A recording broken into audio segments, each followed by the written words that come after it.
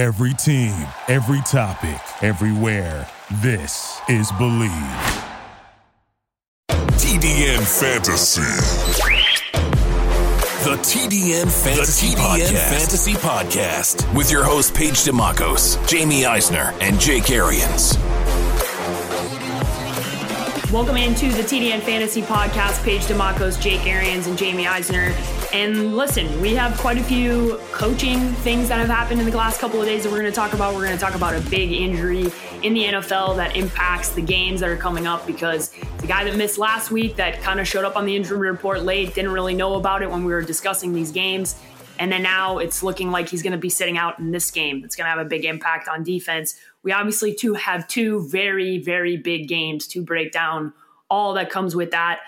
And lastly, we have to talk about how Odell Beckham Jr. continues to be a jackass, because there really is no other way to describe what he's doing. And it seems like we get through one day and then we get a new video, and then we get another day and we get a new video. So we'll get into that as well. But we're going to start off the top of the podcast with Kellen Moore calling plays, Jamie, in Dallas. We've obviously talked about this whether this was going to happen, right? Because of the differences in philosophy in Mike McCarthy and Kellen Moore, but that this might happen, and now it looks like it's going to. And what does this mean for the Dallas Cowboys offense? Well, I think it's good things early on. Like, the realistic part of this is that Mike McCarthy has the right to take those play calling rights away whenever he damn well pleases, as he should. Look, the offense performed excellently last year. Kellen Moore did a very good job in his first year calling plays as the offensive coordinator for Dallas. We saw huge passing totals for Dak Prescott. We know what they're going to do with Zeke. It's good to have some of that continuity on offense going into a new season. The Dallas Cowboys aren't like a lot of these teams that have a new coach. They're going in with Super Bowl expectations immediately right out of the chute. So having some continuity on offense even through the offseason is a good thing. And it's also a good thing for McCarthy just to sit back and see how this offense can perform. If there are issues, if there are adjustments that need to be made, they'll be made. But I like keeping this continuity a little bit with an offense that has shown they can have some success on that side of the ball already with the same players, with the same scheme. I like that they're keeping it going into next year. Yeah, I mean, my thoughts are they're going to fix a lot of what he doesn't like this offseason OTAs training camp. I do like the continuity. They did finish number one in total offense. The problem with finishing number one in total offense in yards, they didn't finish number one in points. I'm not sure where they were, but I know they weren't in the top five. That's an issue. So I think there's going to be some stuff there that Mike wants to address. I think they will lean more on Zeke. He will have an influence to OTAs and training camp. But I like the continuity, like Jamie said, of having the same play caller, the same offensive system, scheme, verbiage, all those things guys struggle to learn. They're going to be in their second year of the offense. I think Mike's influence schematically, the reading, breaking down defenses, all that kind of stuff will help Kellen Moore as a young play caller. And by all accounts, we've talked about Kellen Moore not having a big ego. He's going to want to learn from Mike McCarthy, who's done this at a very high level for a long time, who's going to have a ton of input putting this offense, re-putting it together this offseason. I mean, I don't think you can diminish how much work goes into these coaches this time of year before you ever get to OTAs and the league year starting in April. And going into passing camps, it's a new staff, so you get the extra mini camp. All those kind of things all go into revamping it, but you still have the same words, and the way that he calls plays could be different. But I love Mike's influence on it, and I love the fact that they're keeping a really good young coach.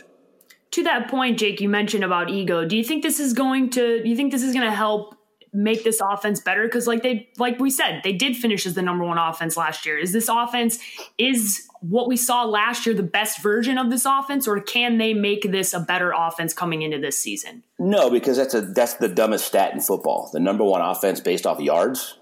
Last time I checked, you don't get any damn points for yards. You get points for scoring points. Yep. And they weren't in the top five. So, yes, it could absolutely be better. There were times where it looked ridiculously explosive. There were times where it was completely stagnant. I think Mike's influence on it will be tremendous. I mean, you're talking about, yes, the West Coast offense as is kind of archaic, and Kellen Moore is more of this college spread, new age stuff. But I think you mix those two things together with two guys that want to win and a young guy that wants to learn and doesn't have the ego of it's my way or the highway, I'm calling plays, all that stuff.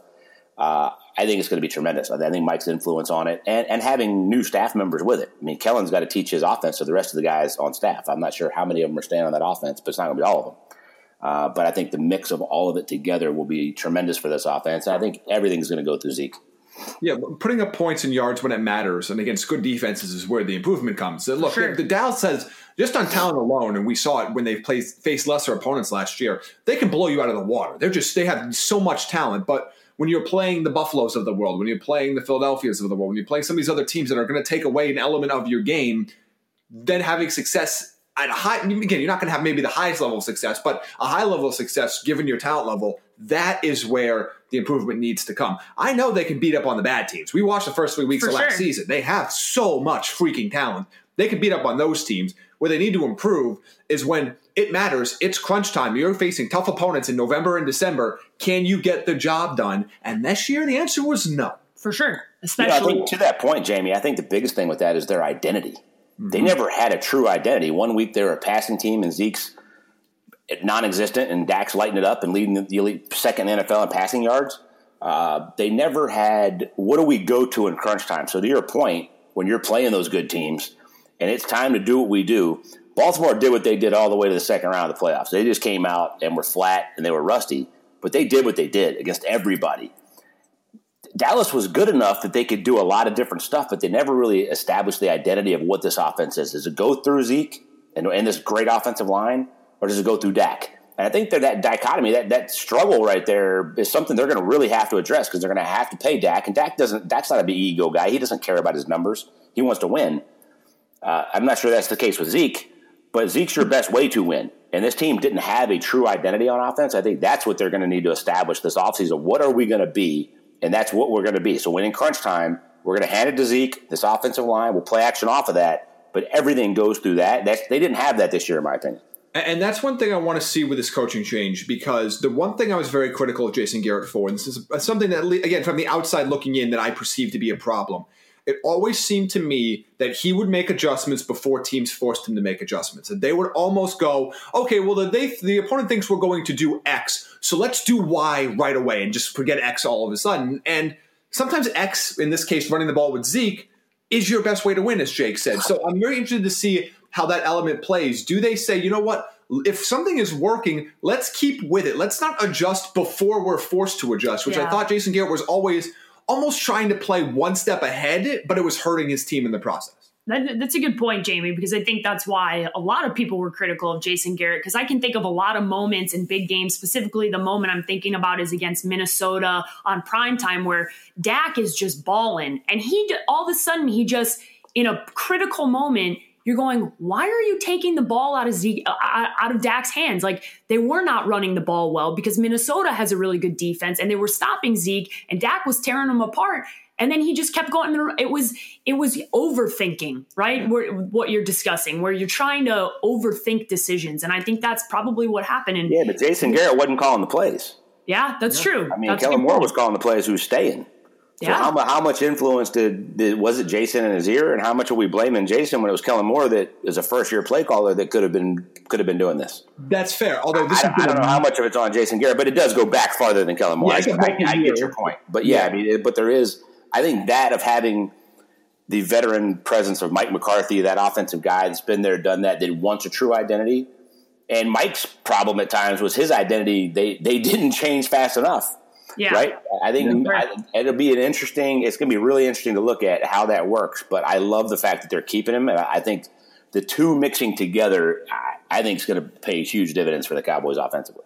Yeah, I think that's why a lot of Cowboys fans weren't, I don't want to say enthusiastic, but it's true. They were not enthusiastic about Mike McCarthy as the head coach, and I think they're wrong on that. But I think I understood the apprehension to that hire because of what Jake just spoke about. So it'll be interesting to see how this all plays out and how listen, there's going to be a short window here on getting this Dallas Cowboys team to make it happen. And Jerry has been shown to be overly patient in certain scenarios, but I have a feeling this is going to be one of those times he's not going to be that patient. Look, the expectation, I mean, no other job is coming with the expectation of you win your division now. Yeah, exactly. That's what this job comes with. You 100%. win the division now. And you win playoff games. Plural. Like that's what the expectation is. So that's a heavy one to head into. Speaking of Jason Garrett, he is going to be interviewing or has interviewed for the Giants offensive coordinator position. Jake, what are your thoughts on the fact that we kind of assumed that Jason Garrett was going to take a full season off and come back and take a head coaching job? Didn't think he would one, go across the division, and 2, do it this year, and 3, take a demotion and take an offensive coordinator job, Jake? Is curious at best. I mean, I guess Jason wants to coach, but if you're Joe Judge, I don't know that if I like it or if it would scare the hell out of me. Like, you're a young 37-year-old first-time head coach of the Giants, and you're bringing in the 9-year reigning head coach of the freaking Cowboys in the division. That's why I like the fact that he knows the division. Jason's not an ego guy. I think he'd fit right in. And you could probably lean on him in a lot of ways. I could sit here and say, okay, I kind of like it, but Jason hasn't really been the coordinator there for a long time. Scott Linehan was there before Kellen Moore. I don't know. I don't know how I feel about it. Like, in a lot of ways, it freaks me out. In a lot of ways, I'm like, okay, there's something to this, but I mean, and they don't have a relationship either. That's the other thing. Joe's going to be bringing in an offensive coordinator that was a head coach somewhere else that you don't have a relationship with. To me, it's weird. Yeah, it's strange to me. I think it would make sense if he was coming in to be like an assistant head coach. The concern I have with him coming in as an offensive coordinator is that Jason Garrett's getting another head coaching job very soon. How many coordinators do you want to run Daniel Jones through early in his career? And while, yes, Joe Judge could lean heavily on Jason Garrett's experience, what he did in Dallas, what he did, even with stuff that Jake's been talking about on the show before, practice schedules, when you do certain things, how you line up certain meetings. My concern is you have a young quarterback that's now going to have another offensive coordinator already. Do you want Jason Garrett's getting a head coaching job in the next 2 years? So do you want a spot where now Daniel Jones has to learn a third offense in the first 3 or 4 years of his career? That scares me. So even though he is qualified for the position, overqualified for the position in some aspects, I don't know if that makes sense as a coordinator. Maybe as an assistant head coach, as an advisor, or somebody that Joe Judge could lean on, although it's a little bit interesting because they don't really have much of a relationship that we know of. But as an offensive coordinator, I just think even though he's qualified for it, the fit doesn't make sense to me because of the young quarterback. He's definitely qualified for it. I mean, there's no doubt about that. But what does his offense look like? Scott Linehan brought his own thing in from Detroit and was there for, 4 or 5 years? I mean, Jason Garrett hadn't called plays in at least 5 years. Yeah, I don't know what his offense looked like. So you go back 5 years, there was no Dak, there was no Zeke, there was no Amari Cooper. He's basically running Norv Turner-ish offense. I don't really know what his offense looks like. And then you go, okay, you have a superstar young running back. You've got weapons. You've got a damn good quarterback, but they were running a lot of misdirection nakeds because the quarterback's really athletic and throws good on the run. He's super accurate from the pocket. I'm not really sure what it would even look like. I don't know that I love the hire from an offensive point. Like, there's no doubt he's qualified. He's a brilliant guy. I think he'd fit in. There's a lot. It's just weird. Like, I don't normally sit on the fence. You guys know that, but I'm literally like, okay, I'm leaning one side and then I go back to the other. But the whole thing of having him over my head with the New York media as a first-time young head coach, it scares the hell out of me. That's the number one reason why I don't think it makes any sense. You used the word weird twice, and I don't think we've said the word weird on this podcast before. Like, there's a reason why. Like, it is a strange scenario that would play out here. And most importantly, if I'm Joe Judge, there's no way in hell I'm bringing in a guy who coached for a decade across the division to New York to then all of a sudden the pressure of you have to understand that would be the first thing that would happen is, when is Jason Garrett going to take over the team? Is Joe Judge in over his head? I can already see the New York Post writing these headlines, right? I mean, that is a lot of pressure. Especially when you were talking about in November, Jason Garrett being the head coach of the Cowboys. Exactly. Those whole rumors. Exactly. That's why I'm like, I can see Jason fitting right in. Jason's a great dude that's a ball coach. I could see him fitting in the staff and being fine. And maybe he doesn't want to be a head coach right now, but to Jamie's point, he's going to be eventually.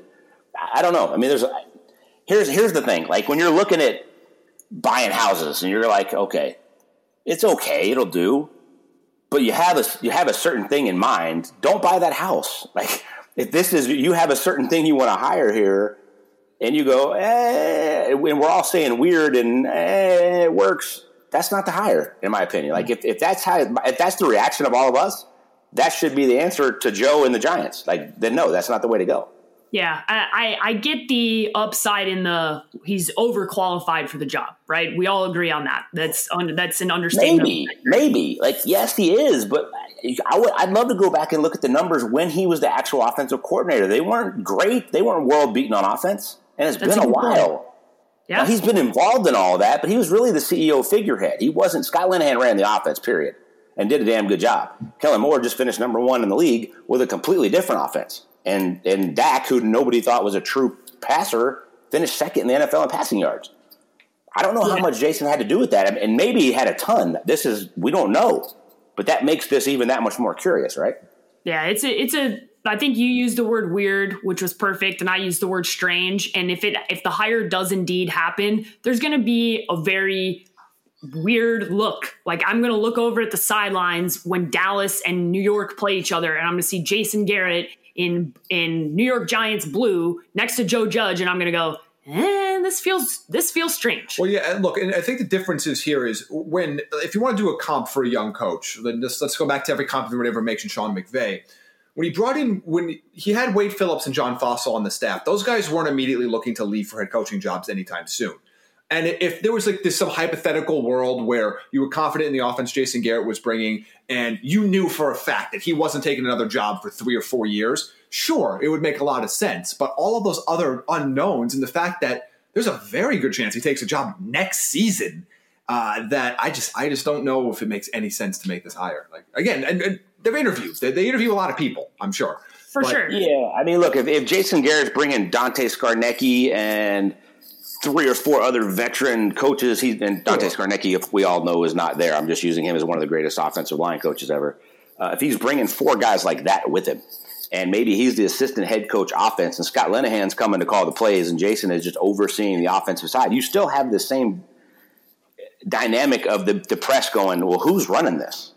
And if they don't win, then Joe is like, okay, you're not the head coach, you're something else, and Jason's really – you still have that same thing.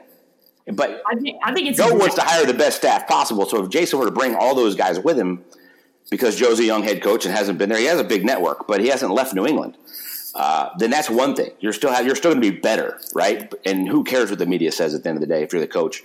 But it's still weird. Like, I don't know another way to describe it other than weird. That's the 4th time he's used the word weird. So it's officially should not happen. Also, yeah, I mean, like the media stuff that Jake's talking about, it's a factor, but it gets overblown. I mean, but it doesn't really matter because now you have people in New York media that are making burner accounts to make coaches look bad. So, which is what we found out, another development from this year. So, yeah, yikes. But as a 37-year-old young head coach in New York, it ain't Carolina. It ain't what Matt Rule's dealing with. It's not the Arizona Cardinals where everybody's nice. I mean, the most negative thing you're going to get is the 4 o'clock afternoon show that questions something because everybody's already been nice to you for the first 3 shows of the day. In New York, there's 55 shows per hour. Yep. And you're a 37-year-old head coach that's dealing with a bunch of crap that you still have to deal with that media. So, yeah, it gets overblown, and you don't really care what they say, but you do. It's hard to get away from it as a young head coach. As a head coach, period, dealing with the media is a pain in the ass. Yeah. We'll get the full blown conversation of from Bruce on dealing with the media regularly. It just is what it is, right? And New York is the biggest market. It's the Giants, and it's the Giants. So it's not New York and the Jets. It's New York and the Giants. It comes with different expectations. You've bottomed out. You had the 2nd pick in the draft. You had the 6th pick in the draft. Now you're going to have another top 6 pick. Like this is the time where people are saying, okay, we've bottomed out for 3 years now. You got your running back, you got your quarterback. You're going to get somebody with you got to win. Somebody like now it's a time where people are going to expect tangible progression back to the playoff picture. Maybe not this year, but progression they're going to want to see. They're going to want to see 6 or 7 wins. Absolutely. Yeah, at a minimum. And I don't know that your defense is ready for that yet. You don't have the players. Definitely Daniel Jones. Which he's got to get those fumbles under control. So that would be my number 1 objective if I was coaching the New York Giants. All right, the Bears have made a couple of different changes on the coaching staff, so we wanted to talk about that. So most importantly, we talked about John DeFilippo kind of losing his 2nd offensive coordinating job in the last couple of years. And he actually interviewed for the head coaching job the same year that Matt Nagy. So 2 years ago, John DeFilippo actually interviewed for that Chicago Bears head coaching job.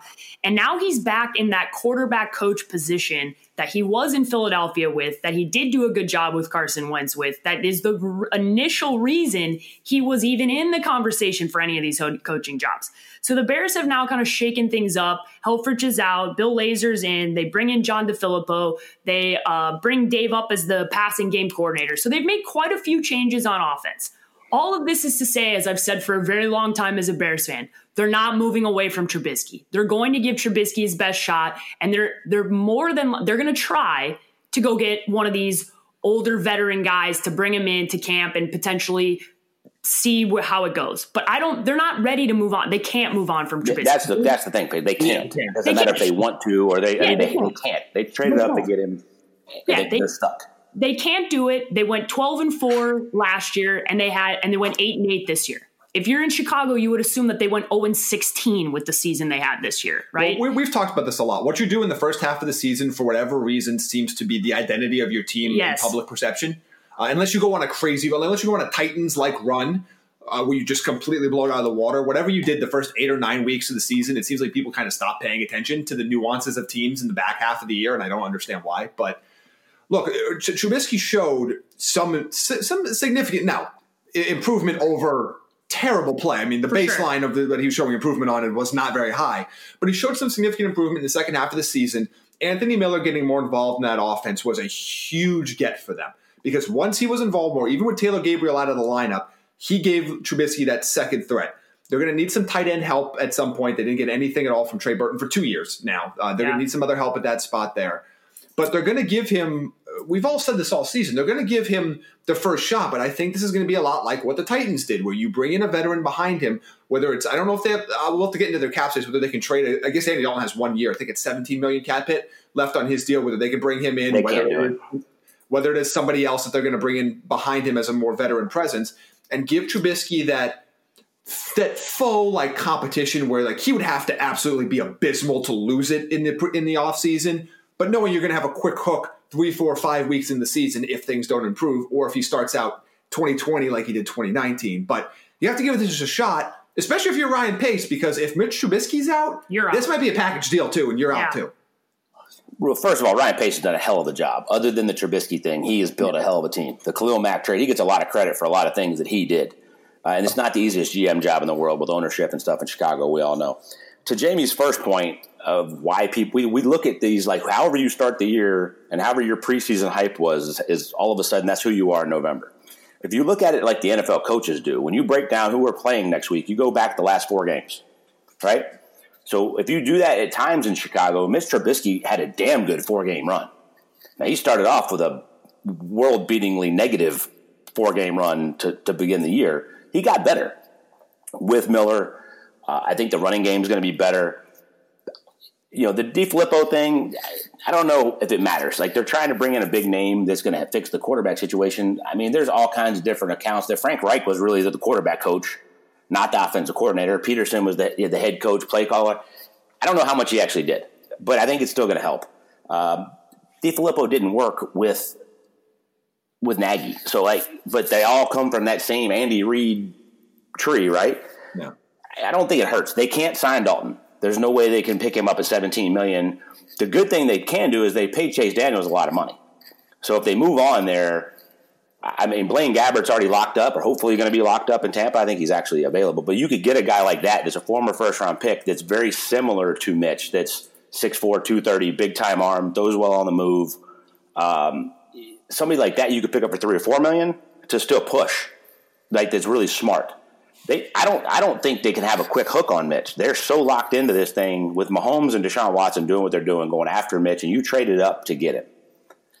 And he had a really good 4-week stretch there when they're fully healthy on offense. I mean, Kyle Long retiring, being out all year, the offensive line wasn't the same as it was the year before. I think you have to focus on that, focus on the run. But I like the fact that they brought in more guys. I mean, the more good coaches you have on a coaching staff, the better you're going to be, period. Yeah.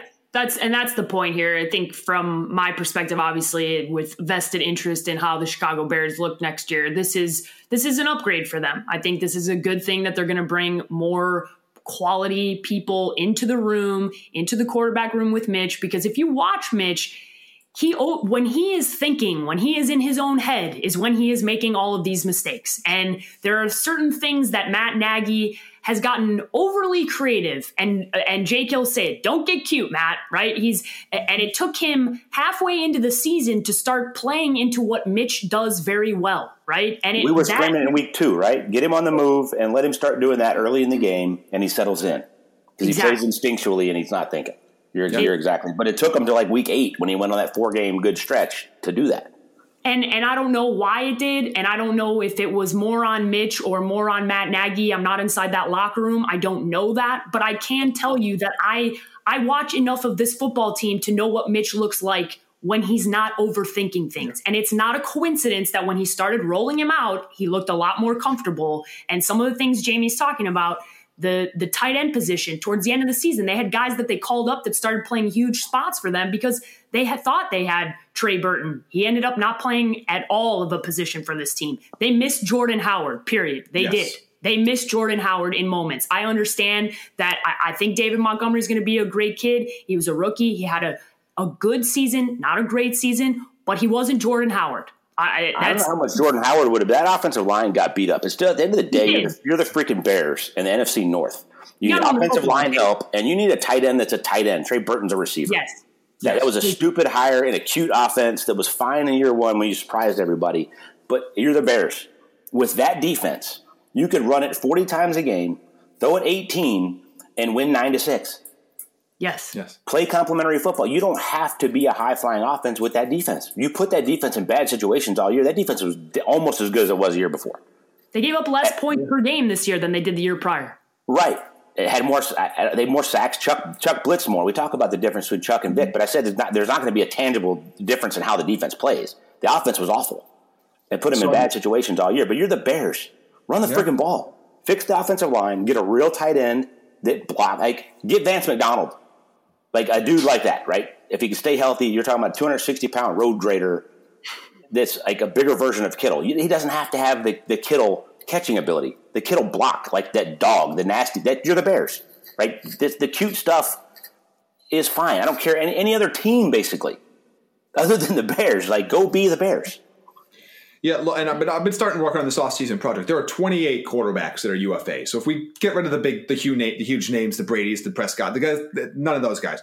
Some other potential options that you're looking at are you got Marcus Mariota, Blake Bortles, Case Keenum, Brett Hundley. Jake already mentioned Chase Daniel, who's been their backup there. Drew Stanton, Blaine Gabbert, Jeff Driscoll, Matt Moore. I guess it's not going to be Josh McCown now because of his season's going to be over. But Colt McCoy, Nate Sudfeld. So, those are the guys that are UFAs that are available. I don't hate the Marcus Mariota thing. Me too. We all don't like him as a player, but he fits this cute misdirection, throw it on the run kind of stuff. He's a really smart guy. He's a great locker room guy. I don't hate that. And you could probably get him pretty cheap. Yeah. But that'd be a good one to add that's an upgrade to Chase Daniel. The rest of those, a lot of those guys – it's blah, whatever. Drew Stanton, I'm pretty sure is done. The rest. I don't know. I like Matt Moore that he was in Kansas City and he knows the offense and that kind of stuff. But Matt is a fill-in. That's not somebody who's going to put pressure on Mitch. Exactly. Marcus Mariota is a Heisman Trophy winning big name. That if he's your backup and he's your upgrade, it's still not. I still like that. Whether he can actually push him or not, the fact that he's there, I think, pushes Mitch. Yeah, it'll push him because the media will push him. That's what matters, right? Marcus Mariota gets traded to Chicago. There's going to be pressure on Mitch. There's already pressure on Mitch. It's going to be a lot more pressure if Marcus Mariota's in that quarterback room. You break down those first 8 weeks, Paige, that you were talking about. I have a feeling, and I don't know this because I haven't been to Bears practice, that Mitch probably looks pretty damn good at practice. He's a talented dude that can spin it. I could see Nagy seeing him at practice day in, day out, and then struggle on Sunday and try to figure out why. Because he's doing what is being asked of him in practice. He can drop back and throw it because he's not putting the extra pressure on himself on Sundays, right? And then he gets out there and struggles. So I can see why it took to week 8 before they just said, okay, we got to put him on the move and do this. Because he probably looks good all week. And they want to, you know what I mean? They're going to call those plays the way that he practiced them, the way that he looked, and then he can't do it on Sundays. I think part of this is Mitch figuring it out. And I think he did there for a while. But they helped him with the putting him on the move stuff. But I don't know that they can necessarily come out and do that immediately, to start the season. Kevin Kolb syndrome. Yeah, I don't know what it is, but practice it's Hall of Famer. Mitch is better than Kevin Kolb. Yeah. But that same thing where you have a guy that you're watching it practice and you're going, they're doing everything, and then they come to a game and it's just not translating. Listen, Mitch was at his best, period, when he could run. He is so athletic, and taking that part of his game away from him, whether that was Matt Nagy or not, that was a disservice to this football team, period. I watched him play in 3 live games in Chicago in the 2018 season. There was one time he ran on the New England Patriots for an 80-yard touchdown. I've said on this show a bunch, he's one of the best running quarterbacks in the league. He has some of the greatest runs you'll ever see from the quarterback position. And I'm talking about Lamar Jackson and Michael Vick included. I've said this multiple times. That has to be part of their offense. They were scared of him getting hurt. And then he got the shoulder injury, and they backed off all of that stuff. So there's things that went into it, but you have to fix the offensive line. You have to add a real tight end, and it can't be in the draft because these guys are all receivers at this point. Like, it has to be – you got to get somebody that's basically another offensive lineman that has that dog mentality. And, yes, now because you still have weapons. Allen Robinson had a great year. Yes, Miller came on. If he can stay healthy, he's a freak. He's a little dude, but he plays so physical. Great run after the catch. You don't have to have like 8 of these guys. You still have Gabriel, and then you still have Tariq Cohen with trying to figure out what the hell you're going to do with him. But David Montgomery needs to be the dude. Yeah. Like the dude. 100%. Fix the offensive line and run the ball. Because Mitch, go back to what the Giants did late. Run, play action, get Mitch on a naked boot, on the move. Daniel Jones was doing. Very similar guys. Daniel Jones is a lot more accurate from the pocket, but they both throw it really good on their own. They're both really athletic. And Mitch can run a lot better than Daniel Jones. Yeah. But to me, it all has to start with the run. When your defense is that good, like world-beating good, don't put them in a bad position to lose the game. Yeah. Just play complementary football. It's like the complementary football piece got completely missed here by trying to be better on offense than they needed to be. They didn't have to be that good. They could have been like 26th in offense. As long as that offense was like, okay, we're okay on time of possession, we run it enough, we don't turn it over, they'd have won more games, period. Like I said, they were 8-8. They were 2 games out of a. If they beat the Vikings twice, if they had 2, that game to the Chargers they lost. They hit 2 field goals, and guess who's in the postseason? The Chicago Bears, not the Minnesota Vikings. Right. That's my point. And they were a big regression from the year before, which I kind of could see coming. But go back to what they did the year before. They surprised people. I think they're going to be better next year. But I think it all starts with running the football. Has to. And if they do that, it's that defense is going to be that good again. Yeah. They're not going anywhere. They're not losing anybody. No, they're not losing anybody, and they had some significant injuries to that team. Akeem Hicks, Danny Trevathan, Roquan Smith. Those 3 guys missed the last quarter of the season. Trent Amukamara in this time. Yeah, I mean, they're healthy on defense. They don't have to be great on offense. They just have to play complementary football. Mitch doesn't have to be a hero at that point.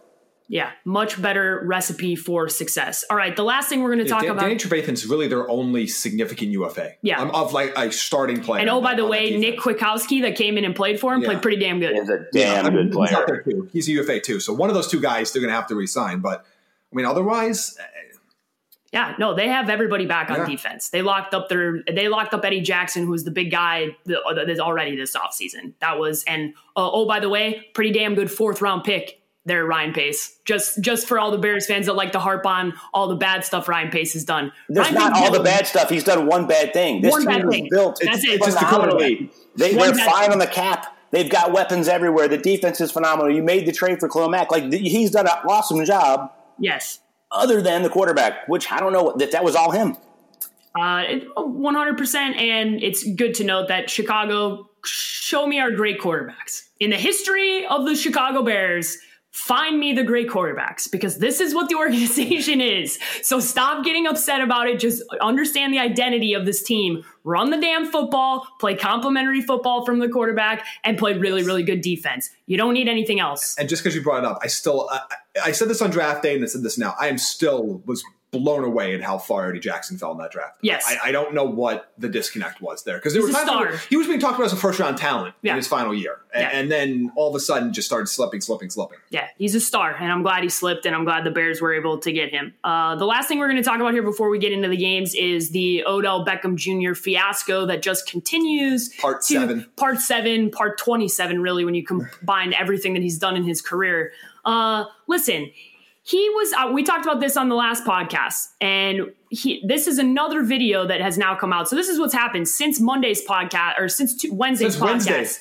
They have released more videos of Odell Beckham Jr. doing stupid stuff. Because when you're Odell Beckham Jr. and you're on the football field and there are college students with phones, guess what? Everything is going to be videotaped. And he knows this. Of course he does. And I don't know. He's definitely intoxicated. I don't know if he's on drugs or what he's doing, but he's definitely not in his right mind when he's doing this. He is stealing the megaphone from the choir director, right? Who's sitting there with the band director. And the band director is very visibly upset, right? Very annoyed. And he's yelling for the song Net to be played. Okay, I'm not going to get into the details of the song. But we all know what it is. It's sort of an unofficial anthem of LSU. Yes, it's an unofficial anthem of LSU, whatever. He is trying to take it away from Odell Beckham Jr. He is not giving it away. He continues to scream into the megaphone, then starts gritting his teeth, pulling his chest out. Very strange behavior. All of it captured on the internet. Feel free to type in OBJ on Twitter. It will be the first thing that pops up. Either that or him slapping the cop. Yeah, slapping the cop. All of this to say, how much stupid stuff are you going to do? How much self-serving behavior are you going to do to where people just stop giving him the benefit of the doubt? How many times is he going to do stupid stuff before we all just call it what it is? He's a pain in the ass, period. And I wouldn't want him on my football team. I don't. The talent is not worth it. It's not. And this is another example. If you're an LSU Tiger, you're annoyed between the money thing that you're now potentially going to be a scandal for your school. You got slapping a cop, stealing stuff from the band director, annoying this. I mean, I don't care that Odell Beckham Jr. After the worst season you just had in your NFL career. Thank you. Like By the way, I have so many thoughts on this page. I'm just seeing all my time to you, Jake. Go ahead. No, I mean, I'm not even going to get on a rant today because there's so many parts of this. Like, how many times did they show Odell Beckham Jr. during the game? A bajillion. They never even mentioned that Patrick Peterson, first ballot Hall of Famer, standing next to him. Tyrann Mathieu, up for Defensive Player of the Year, and by the way, going to the AFC Championship, standing next to him. Ezekiel Elliott was on the sidelines. They didn't even go to LSU. Thank you. Much bigger name and player than OBJ. Jarvis Landry was better on his own team. And they didn't even mention any of these other names. It's not even his fault. The damn media is pushing OBJ as this giant freaking thing with all those other players I just mentioned. There's more of them than that on the sidelines. Are better players. They didn't even say he's standing next to Patrick Peterson. Patrick had no love at all. That pisses me off. So that's like one thing that the media is like, oh, there's OBJ on the sidelines. Who gives a shit? Michael Thomas was right next to him. Yes. Significantly better wide receiver. What pisses me off more than that, because I don't even care. Like, okay, great. Show the guys there on the sidelines. Every NFL game, every Georgia game, Alabama game, there's always dudes there. On their off week, there's always guys there. They handle themselves in a certain way, and the school makes sure they handle themselves in a certain way, which OBJ went so in many different directions off the reservation here. What really pisses me off is that Joe Burrow just completed the greatest season of any college player in the history of the world. After Cam Newton's one season, this is the greatest season any college football player's ever had. Any position, anything. First time LSU's ever gone 15-0. And Coach O, who many people didn't think deserved the job and he was going to get fired, and he's just he did an unbelievable job, and he couldn't even enjoy the damn game before the freaking sports information directors and athletic directors are in his damn office in the locker room after the game saying, we've got a problem. Odell Beckham Jr. is paying players on the field. He's now slapping cops. All the guys are smoking cigars in the locker room to the point where there shouldn't be cops in there, and there damn sure shouldn't be cops in there threatening to arrest the guys that just won the game. But you're not smoking cigars in the locker room. In the Superdome, that's not your like. There's so many things, but Coach O and Joe Burrow, Joe probably did, but it still it tarnishes him getting to enjoy this. But the head coach had to immediately go into protection mode of his school and his team and his beloved Tigers because of one asshole that's on the sidelines and in the locker room doing this. And it was one guy. We just named 6 or 7 dudes that were on the sidelines that all handled themselves with class. And I'm sure they were all drinking, having a good time. They're there to celebrate, minus Tyrann, who's probably getting ready to, flew back out to go to Kansas City, whatever. I don't know. That's the biggest thing that pisses me off is that team and that coaching staff and that coach did all that and worked that hard and went 15-0 for the first time in school history and won the national championship and dusted everybody. And probably one of the greatest college football teams we've ever seen. If you look at, they beat all 4 preseasons, top 7, top 10s, all the stuff we talk about. And the head coach couldn't even take a deep breath in his locker room after the game and go, damn, that was awesome, before somebody's busting in the door going, we got a problem. You know what? That's so unfortunate. It is. That's a great point that you bring up. And the other point is, to the media point, he's the least decorated NFL player of all of the guys that we just mentioned. He's the one who's had the least success in the NFL, and it's the one we're talking about. He's the one that everybody's watching. Why? Because he made one really good catch in New York? Is that why we're talking about him? I just don't understand. Because he slams his head in the freaking kicking net and his helmet, and he throws shit, and he gets in fights, and he's polarizing. And the media is just like social media. The more polarizing, the better. Michael Thomas will never get that kind of spotlight because he's a great dude. He's a good pro. Because he plays exactly. That's a great word. That's a great word, Paige. He's a great pro. He's a professional. He handles himself like a professional. Correct. Odell Beckham Jr. handles and has handled himself like an amateur for a very long time. For a very long time. And it's obnoxious. I don't think it's cute anymore. I don't think it's funny. I don't care about his outfits. No, you're in Cleveland, dude. Sit there and figure your shit out. Go play football, go win some football games, and then maybe we should talk about you again. Because literally, I don't care what you do. I don't. You're not relevant. You're the second best wide receiver on your freaking football team. You don't even belong in the same conversation as Michael Thomas. Thank you very much. Like, go away. I'm so tired of seeing you. And if I was Tyron and Pat and all those guys, I wouldn't even want to be around him. I'd be like, dude, you're annoying. You're obnoxious. Patrick Peterson and Tyrann Mathieu. Tyrann Mathieu's kid was there. You think Tyrann wants his kid around that stupid-ass behavior?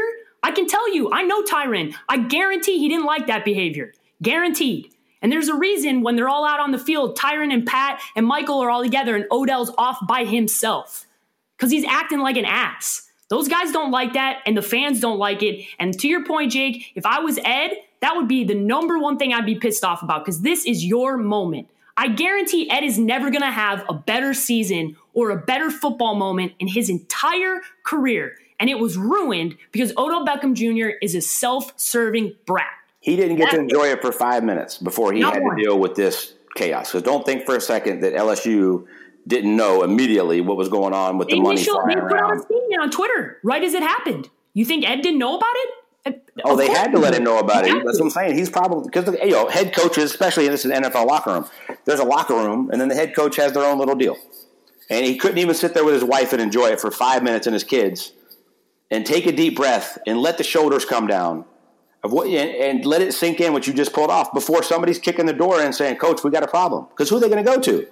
They're going to Coach. They have to go to him. Yep. So that part's so unfortunate. It's not even funny. It's unfortunate because what's going to happen is they're probably not going to allow these NFL guys to be around as much, and it's unfortunate because the small minority ruins it for the majority. Yeah, and you know what also ruins it for is the kids that love it. Yeah. The kids on that team all went to LSU because they're LSU guys, right? But they know that all the DBs know it's DBU. Yes. All the receivers know who OBJ was and what he did when he was there and what Jarvis did. These guys were better, by the way. I said that. But, they love that they're all there. They love that Devin White was a star on their team and then went and was up for Rookie of the Year and had and he comes back and they're like, oh, that's me next year. And those guys can't be around. It's unfortunate for the guys on the team, too.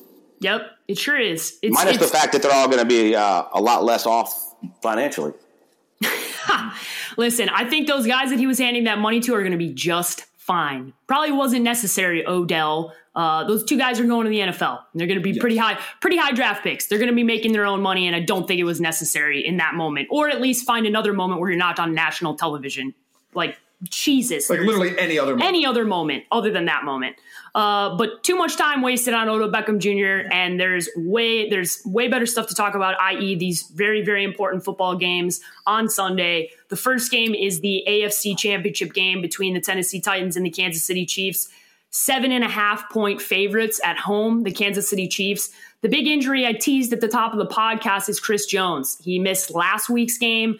That was kind of a last minute. On Friday last week didn't even talk about it because it was very much downplayed. Mm-hmm. Now, Jamie and I talked about it before coming into the podcast. It's looking like he's not going to play, and that could have a huge impact on this defense. We know they won last week, obviously, but this is a different team. Tennessee's feeling themselves. They've already gone on the road twice and beat two giant football teams. They are unafraid of Arrowhead. I can tell you that much. How much is this injury going to impact this defense, Jake? Because this is a big one. We talked about it the other day. I mean, those guys don't grow on trees. You're talking about a defensive tackle who stuffs the run up the middle, demands double teams, but can rush the passer. And you're talking about a defense, if you go, we talk about, Jamie just talked about, the first 8 weeks they sucked. They gave up a ton of, they were number one against, for fantasy running backs. Then they got really good. But Chris Jones is such a part of what they want to do. You cannot replace a guy like that. If he's not 100%, which by all accounts, if he plays, he's not going to be 100%. It doesn't even look like he's going to play.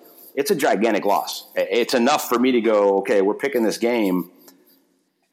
Yeah, I don't know that Kansas City can cover that without Chris Jones, because I don't know that their defense is going to play the same way. Yeah, that's my big concern too, because Derrick Henry ran all over Kansas City in their last game, and if you want to, that was really before the defense turned it around, but he did. But that was with Chris Jones in the game, yes, so now Chris Jones is not going to. He might not be there again. There's as little clarity as we have on a normal NFL Friday. There's even less going into Championship Sunday. He's not going to be 100% either way. But he's definitely not going to be 100%. But the way the blueprint for beating the Chiefs in this game is to take the ball out of Patrick Mahomes' hand. This is not rocket science. I'm not spitting anything new and new information right now. It's taking the ball out of Patrick Mahomes' hands, limiting the amount of possessions Kansas City can have. How do you do that? By running the ball effectively. Oh, look, that's what Tennessee loves to do anyway.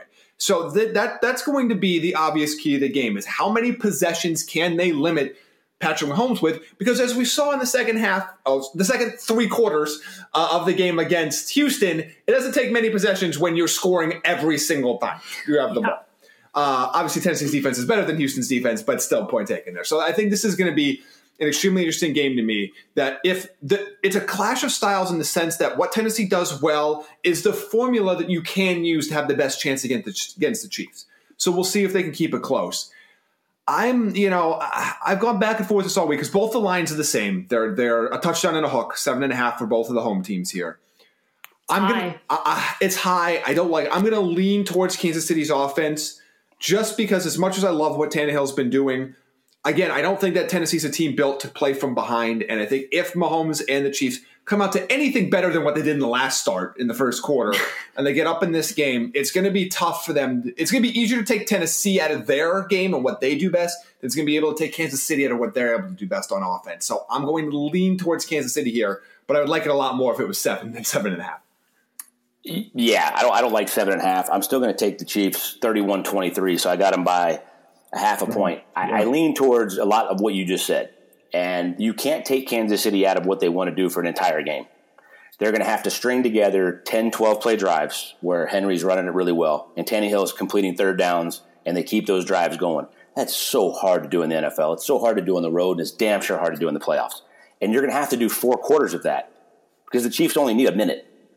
So unless you're going to be beating them by 30, because they were down 24 last week in the first quarter and they came back and won by double digits, I just don't see a way. Kansas City's going to score 30 on everybody. And this defense is okay, but I watched them live. They're okay. They're not great at rushing the passer. I don't expect Kansas City to run it very well, but I think that plays right into what they want to do anyway. Let's put it on Patrick Mahomes in the playoffs and let it fly. Their defense has been good enough that I think they'll get some stops. So unless Tennessee's getting a bunch of turnovers, I just don't see them keeping pace. And I don't want to do any injustice to what they've done the second half of the season and the first 2 weeks of the playoffs. But Kansas City, the way they're playing and healthy, is a different animal. Whether Chris Jones plays or not, I think they'll get enough stops that they're going to not allow 10 and 12-play drives over and over and over where Patrick Mahomes just isn't on the field. I think it's going to be really close up until the end. I think this is going to be a really, really close game up until a touchdown drive that probably puts this away, whether or not they cover that spread or not. There's something about Tennessee and the magic that I've seen that I just going to keep riding with them to go in. I don't think they're going to win this football game. I just don't think they're going to get beat by 8 points. And if I was betting, I would not bet on this line because I think 7.5 in the postseason is a lot. 7.5 against a team like Tennessee, who's already beaten 2 exceptional teams on the road, unafraid, all the momentum they need. I think Kansas City wins this game. If you're a bettor, I would stay away from this line because I don't love it for sure. But you look at the fact that they played so good that their quarterback didn't have to throw for 100 yards in the first 2 playoff games. I cannot fathom that being the case here. And Tannehill was great the second half. He was the most efficient quarterback in the NFL after he took over as the starter. he's going to have to make some plays. A.J. Brown cannot be non-existent like he was the first 2 weeks of the playoffs. Absolutely. Jonnu Smith's got to be big. Corey Davis has to show up and play somewhere. And Tannehill's he's going to have to make some plays. I mean, I don't think there's any way, even if Derrick Henry goes for 150 or 180, Kansas City's going to get theirs. Like, you still have to Derrick Henry. I can see Derrick Henry going for 150 and them still being down by 14. Well, the reason the reason that I still feel comfortable in choosing the Chiefs in this game is because, with all due respect to Lamar Jackson and the Baltimore Ravens, Tennessee Titans haven't played this offense like this. Okay, this is a fully healthy, rolling, good version of this offense, and when they are rolling, they are period the best offense in the NFL. What's the weather going to be like? I didn't even look. Do you guys have the weather in front of you? It was, I mean, it's going to be cold. But let me see. I'm going to look up right now what I was going to say. Because snow impacts things. If that's going to play a part, there was like a weather warning. It didn't affect Patrick Mahomes and the blizzard they played in earlier this year. Yeah, it won't affect him. The Chiefs are more prepared for that than the Titans are, for sure. Unless it's going to be 40-mile-an-hour winds, I cannot. If there's a reason they can't throw it, then this game's closer than I think it's going to be. No, it should be no wind, no precipitation, about 25 degrees. So just cold. And that's nothing, though. I mean, that's not affecting Patrick Mahomes in the passing game. They're getting all the rain as we speak. Of course. That's a good thing. I don't want the rain. I want a cold, even keel game so we can see the best version of both teams. But I think we're in for an exciting game between both these guys, and I hope Mahomes just continues to be special so we can continue to talk about him and he gets the credit that he deserves for being as great as he is. And this was something we'll talk about if they win. Again, I still think it's very much an if they win.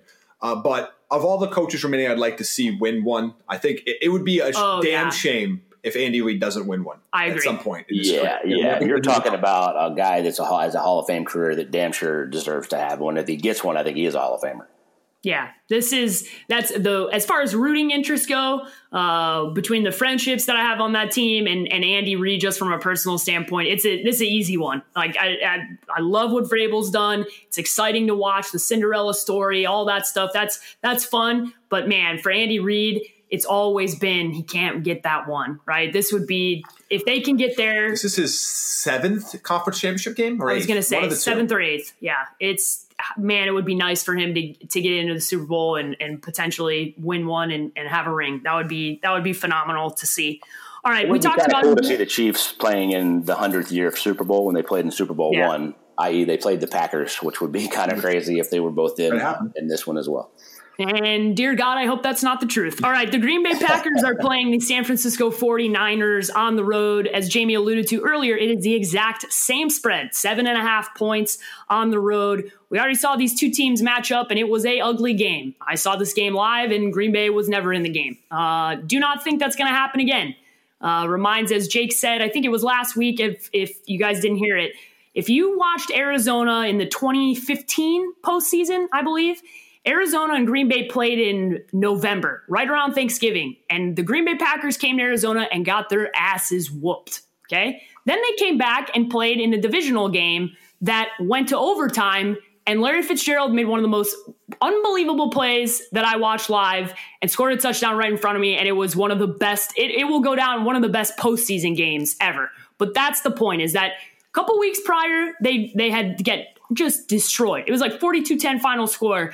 Then Aaron Rodgers had magic through. It was the 4th and 19 or whatever. Yeah, just and Hail Mary and goes to the. I mean, it was an unbelievable game. But all that to say, this feels eerily similar to that situation where I'm going, yeah, I know I saw this team get handled early in the same place on the road, but Aaron Rodgers is not going to play like that again. That team's not going to look like that again. Jake, do you agree? Do you have Green Bay covering that 7.5 point spread, or do you think San Francisco is going to take care of business? I think San Francisco is going to take care of business, but I agree with you. I don't think it's going to look anything remotely close to the first one. I mean, you go back to that, and we were talking about that game in Arizona, and we had like 9 sacks. It was over in the first quarter, and it was like a third of the stands were Packers fans that were just sitting there shell-shocked. And then we're up big in the playoff game, and Aaron Rodgers has the Hail Marys, brings them back, and you're like, holy wow. And Carson makes that unbelievable play. Larry makes that unbelievable play, score. It's over with, one of the greatest playoff games ever. But I can see them being late, Aaron Rodgers having to have the heroics, but that defensive line being healthy with all those guys, and you look at how they got after him the first time, unless Aaron Jones has a monster game, and I think he'll have a solid game. I think they can run it on him a little bit. I don't think they have that secondary weapon enough that's going to be able to – Aaron Rodgers, Davante Adams, Aaron Jones is not enough for them to do that. Although 7.5 is a lot. I don't even know really what I want to pick. I want to pick a very similar score to the last one and be like 31-23. So I'll go with the same exact thing. I think they do cover it, but I think it's just because Aaron Rodgers can't make that magic happen late, and Bosa and company, D Ford, do make it happen late. I think this is just a bad matchup for Green Bay. I don't expect to blow out by any means, but I expect the Niners to cover, and I feel a little bit more confident about them than I do on the other game. I just don't think there's just enough weapons in Green Bay. We saw what happens when you can you take away the other team's best option. I think this is a very similar game plan to what happened against Minnesota. Seeing San Francisco's defense as healthy as they were and being reminded about how they play at that speed when everybody's out there, when there's both safeties are back, when their defensive line is healthy, it's scary. And Aaron Jones is going to have an okay game. And Davante Adams is going to get his, but there is no other option. Mm-hmm. I don't know where else you go with the football right now. Jimmy Graham? It's not enough. Like there's not another option there. I don't think, even though, again, there's a quarterback disadvantage for the home team and for the favorite in this game, I just don't think Aaron Rodgers has enough weapons around him right now. San Francisco's defense is playing too strong. Now they've got Tevin Coleman back playing decent again, so now you're going to have a situation where somebody's going to get hot in that backfield. I can't see Green Bay winning this game. I'm going to take San Francisco to cover. I don't think this is a blowout, but I think this might be a 10 to 14 point game in the end. Yeah, it could be. There is a talent discrepancy here, as you talked about. There's not enough going on in Green Bay. They don't have enough weapons. They just don't. And it's going to be something that we talk about a lot as we review what this team's going to look like and what the draft's going to look like and what they're going to target in this draft, because I'm telling you, those numbers are scary if you're a Green Bay fan. You look at what Davante Adams put up even with the injury, and the second guy, it is so far down the list from a reception standpoint. They just don't have enough, and Jimmy's not going to have to do that much, which is why, although the talent discrepancy, like you said, with Aaron, right, where you look at the quarterback and you go, much better quarterback on one side, Jimmy's not going to have to do as much. And I trust Kyle Shanahan to scheme up and have this team ready to play. And man, that defense reminded us how exceptionally great they are, because they're a phenomenal defense when they are fully healthy. And it was a show last week against Minnesota, and I think it's going to be that way against Green Bay. And obviously, I hope it's that way. There's no for petty reasons only. For petty reasons only. I hope it's exactly like the game I watched on Sunday Night Football.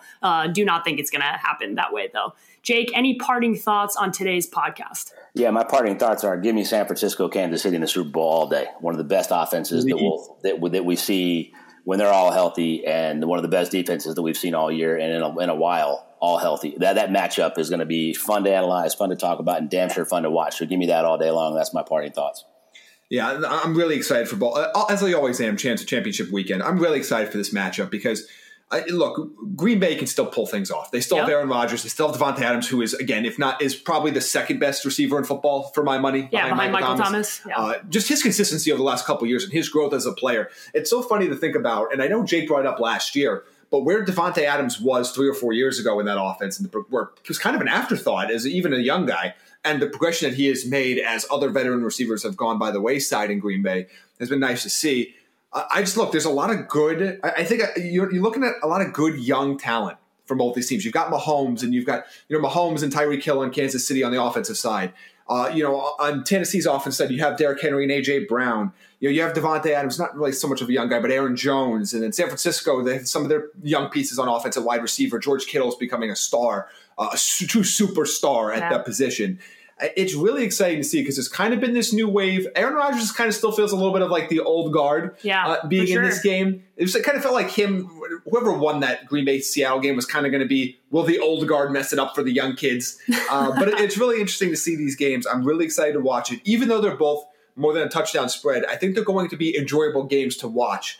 Even if they end up being a 10 or 14-point game, whatever it might be, or 8-point game as Jake has predicted, I think they're going to be exciting games to watch. There are teams that – because you're not going to feel confident no matter what. Unless Kansas City just goes and explodes and puts up 35 points in the first half or something.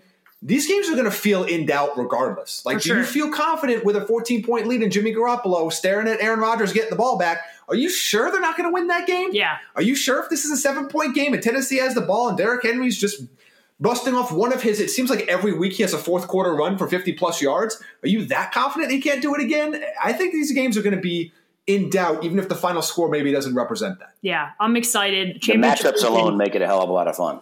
Yes. Oh, yeah. The matchups alone make it a ton of fun. Very excited. We got a lot of new blood in the postseason in these championship games, which is exciting. And most importantly, like three new coaches in the old guard, Andy. I'm excited. I'm like you guys. Give me Chiefs and San Francisco in the Super Bowl. Give me Kyle Shanahan and Andy Reid and Mahomes and Garoppolo. Just so much fun and excitement and newness and young quarterbacks, and then the old guy and Andy Reid who everybody loves, right? Like that's going to be such a fun rooting interest. But Kyle Shanahan's so likable. Like give me all that storyline, right? Give me all that. And to your point, Jamie, all the young talent. Can't go out without saying Nick Bosa and how talented he is, how amazing he has been, what a difference he has made on that team.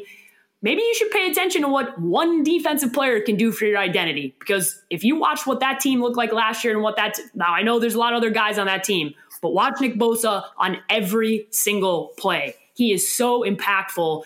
And if you're getting ready to draft this season, all of a sudden you start thinking about another guy who's coming out of that Ohio State system and what that could do for your team coming up next season, i.e. Washington Redskins. Can't imagine that they won't take him. But Jake, how can everybody follow you on social media? Jake B. Arians on Twitter. Jamie? Follow me at Jamie Eisner on Twitter. And you guys can follow me at _sports page with an I on Twitter and Instagram. This country was built on a distinctly American work ethic. But today, work is in trouble. We've outsourced most of our manufacturing to other countries. And with that, we sent away good jobs and diminished our capability to make things. American Giant is a clothing company that's pushing back against this tide. They make a variety of high-quality clothing and activewear, like sweatshirts, jeans, dresses, jackets, and so much more. All made right here in the USA, from growing the cotton to adding the final touches. So when you buy American Giant, you create jobs for seamsters, cutters, and factory workers in towns and cities across the United States. And it's about more than an income. Jobs bring pride, purpose. They stitch people together. If all that sounds good to you, visit American-Giant.com and get 20% off your first order when you use code STAPLE20 at checkout. That's 20% off your first order at American-Giant.com with promo code STAPLE20. You know when you're listening to a true crime story that has an unbelievable plot twist that makes you stop in your tracks? That's what our podcast, People Are the Worst, brings you with each episode. I'm Rachel. And I'm Rebecca. We're identical twins who love true crime cases that make you say, didn't see that coming, and we hate the people responsible for them. Listen to People Are the Worst now on Apple, Spotify, or wherever you get your podcasts.